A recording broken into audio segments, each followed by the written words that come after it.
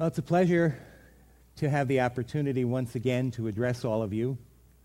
None of us could anticipate that this is the way it would be done. But I just want each of you to know, and I'm picturing where you usually sit, so the room isn't empty for me. I've been here often enough, and Jeff has promised to laugh at my jokes very loud. But I want you to know that I consider it a privilege anytime I come here to preach. But I also consider it a privilege to be able to address you when we're experiencing a time of crisis in our country. We have always talked through the letter to James about the fact that we needed to check our motivation. We are always on mission, and we had to operate in the opposite spirit. And that is so important right now. I called this sermon, sort of tongue-in-cheek, Faith, Fear, Sanitizer, and Relationships. Because I think right now that's what all of us are dealing with. And all of those things could be scarce to us were it not for the grace and the sustaining power of God. There are so many questions that we can't answer right now. Why? Why is this happening? Is God judging America?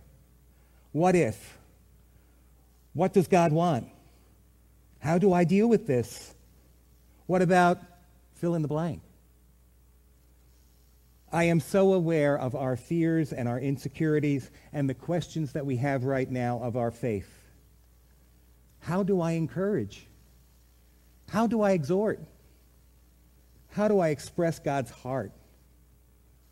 My prayer right now is that 80% at least of what I say will be the encouragement that we need, the exhortation that God wants to challenge us with, and all expressed with his heart to a people he calls beloved. The scripture we're going to look at today is Colossians 3:12-17. Since God chose you to be the holy people he loves, and I'm using the New Living Translation, you must clothe yourselves with tender-hearted mercy, kindness, humility, gentleness, and patience. Make allowance for each other's faults and forgive anyone who offends you.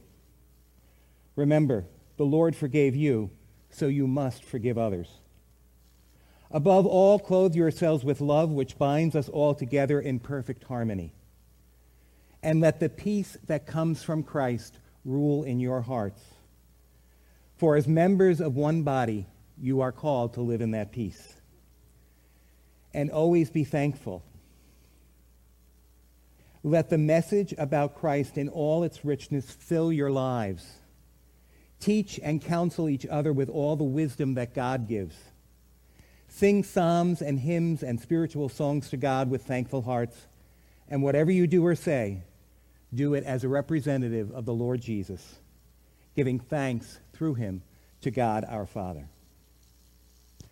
Father, you are not limited by viruses or the media we use or who's in attendance. And you are listening and watching over all of our hearts right now. Father, I pray that in all humility you might use me to serve, to equip, to encourage, and to challenge us as your people. In Jesus' name, amen. If we are going to approach any crisis, we have to do that on the basis of our self-identity. And in this part of Colossians, this is what Paul is talking about, where we're starting. You and I are God's chosen ones. The Greek word that's used there is elect. You are also set apart. We're holy ones. And we are called his beloved. There is no circumstance on the planet that can change that. There is no disease that can change that. Yet, we must every once in a while, and perhaps more frequently in these days, remind ourselves of who we are. Who does God say that we are? Because if we can move in our identity in him, we can do anything that he puts in front of us, and we can be rest assured in peace before him, even when other things start to fall apart. Paul says you must clothe yourselves. Must is kind of important there. So we're not talking about an extracurricular activity. We must clothe ourselves with tender-hearted mercy, with kindness, with humility, with meekness and patience. He has just gone before previously in this letter talking about things that we had to take off. And he didn't want to leave us without any clothes, so he told us what to put on. And this is good stuff to be wearing. This is good stuff to be wearing in this day, in this circumstance, in the place where we are. And you know, I would just remind us again, one of my foundational thoughts. I firmly believe that God has all of us on the planet at this time in history for a reason. And that means that we're not taking time off from the kingdom. That means we are still on mission. And that means that we are anointed for this time in history to bring him, to bring his love, to bring his truth, to bring his encouragement, and to confront fear when there's so much of it. So we must put on, and picture yourself doing this. It's kind of like putting on the armor of God in Ephesians 6. Clothe yourselves with tender-hearted mercy. The word tender-hearted there means something that is sensitive to the touch. It is so soft. And the way God wants us to relate to others. Now, I understand that this letter was written by Paul to believers. But there's nothing that we're going to talk about here that doesn't apply to any other human that we interact with. So we need to be that tender, have such a tender heart that we're sensitive when something touches it and we're willing to touch someone else's heart.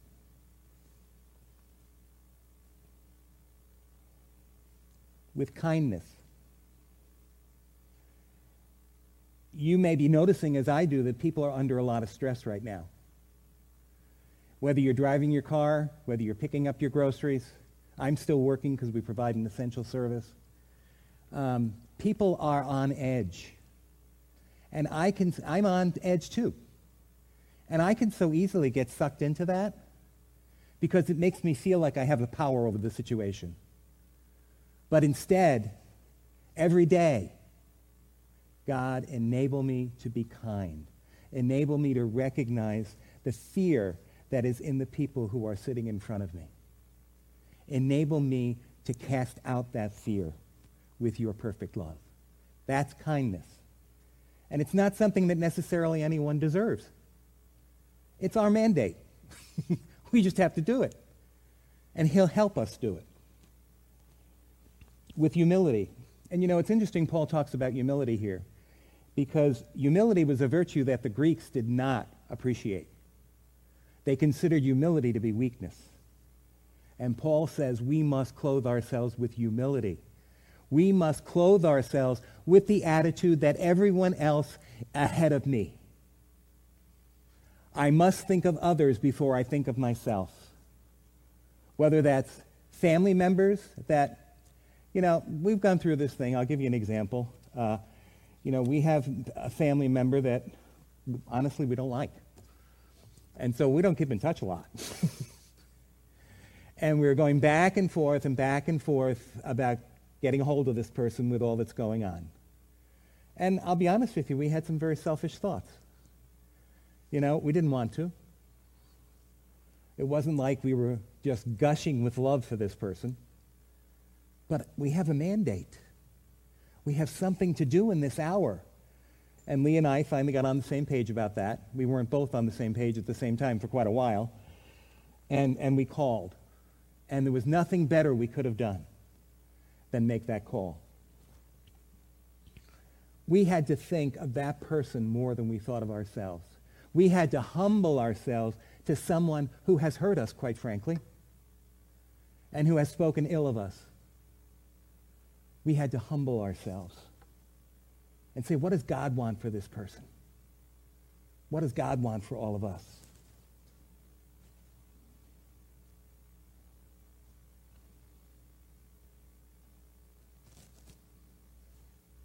Then with gentleness and patience. Do you know you can be humble and gruff at the same time? I was over at Beverwick today picking up someone's hearing aid, and because the gentleman had passed away, he was our patient for years. And I thought of him when I thought about humble and gruff, because that's exactly what he always was. When I first met him, I thought he didn't like me, and no matter what he said, it came across like cement. But it turns out he appreciated every visit to the office because he smiled and he laughed and he felt loved. He had been widowed for a very long time. So we want to have kindness, and we want to have gentleness and patience. Gentleness, the image of gentleness in my mind is petting a dog or rubbing a baby's back. That's gentleness. Can we treat one another that way? Can we treat our family members that way? Can we talk on the phone to family members that way? That's our mandate. And patience. You know, we've talked about this before, bearing up under one another. You know, and some of us are harder to bear up under than others. Doesn't matter. God's saying, be patient. I will make you patient. And I might even give you circumstances where you're going to know that you need patience before I give it to you. Because that's the way he works. Whatever he gives us, he wants to leave with us.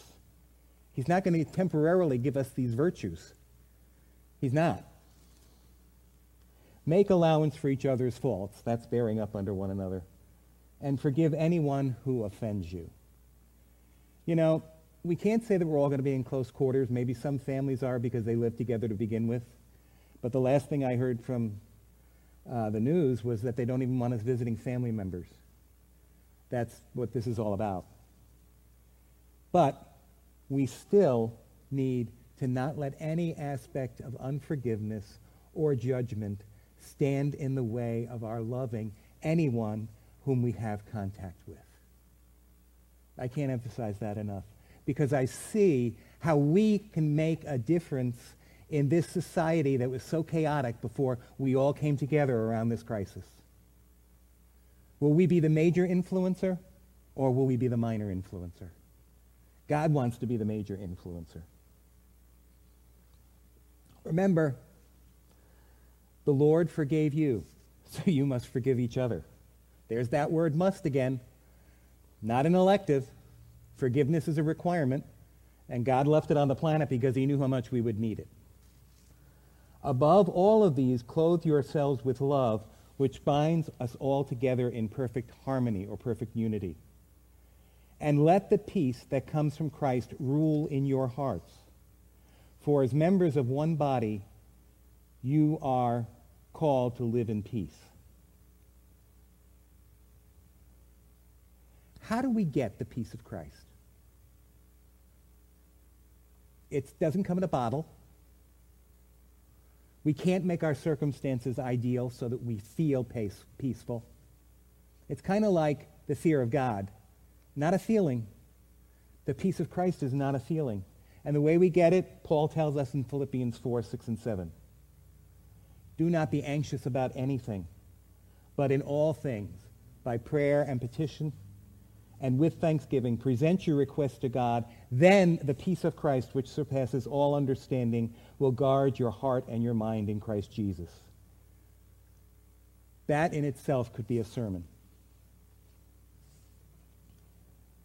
One of the things that really struck me, and I may have shared this here before, the first time that God kind of put a highlighter under that verse to me, and with thanksgiving.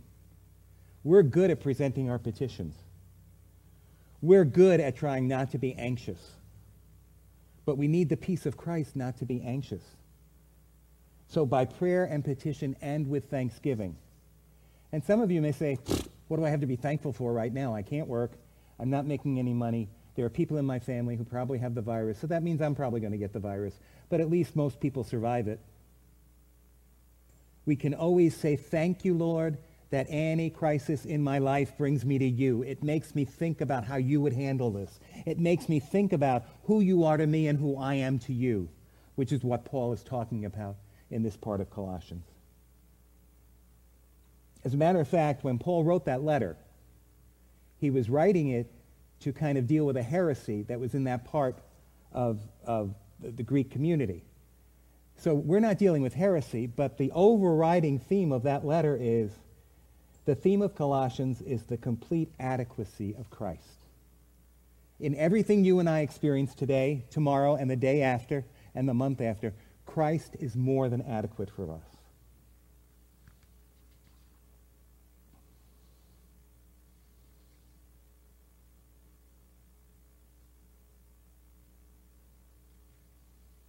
Then he says in verse 16, let the message about Christ in all its richness fill your lives. And I encourage us to meditate. What is the message of Christ that filled my life to begin with? Is it still doing it? If it's not, God, let's do business here. We need to all have full tanks in this day. We need to be able to do that. And God desires the message of Christ, the good news of the kingdom, the gospel of salvation, the opportunity to love beyond ourselves. He wants that to fill our lives. People talk about, we're going to have a baby boom after this is all over. I hope we have a baby Christian boom.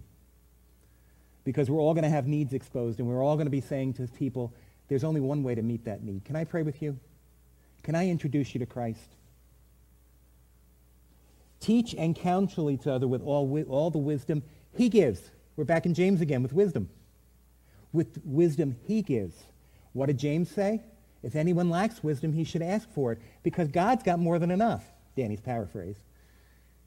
And he wants to give it to us. And we are going to be in circumstances, some of us that I'm addressing today are employers, and maybe we're still working. We don't know how to handle this. And every time we hear from other people in the company, things are changing. Things are changing again. I thought I knew what I was doing, and now they're telling me this. I listened to a manager in New Jersey just say that to me last night. We need to ask God for wisdom.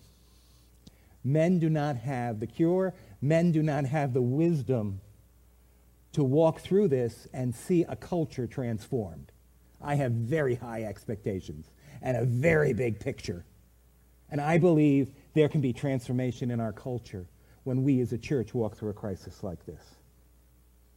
So teach and counsel one another. Don't say that's not my gift. The best encourager we have is the brother or sister we're talking to on the phone. It's a family member. And we are the best encourager that they have. Sing psalms and hymns and spiritual songs and hymns to God with thankful hearts. Worship isn't over, friends. Alexa can play worship songs for you, and you can sing along with them. And have thankful hearts. I don't know about you, but when I worship, I can't hold on to an unthankful heart. And when I worship, I become very thankful. I become very humble. I become very kind. I think of ways that I can be patient. And whatever you do or say, do it as a representative of the Lord Jesus Christ, giving thanks through him to God the Father. Whatever we do it in the name of. And you know what that means? When that term is used in the Bible, it really means do it as if he himself were doing it.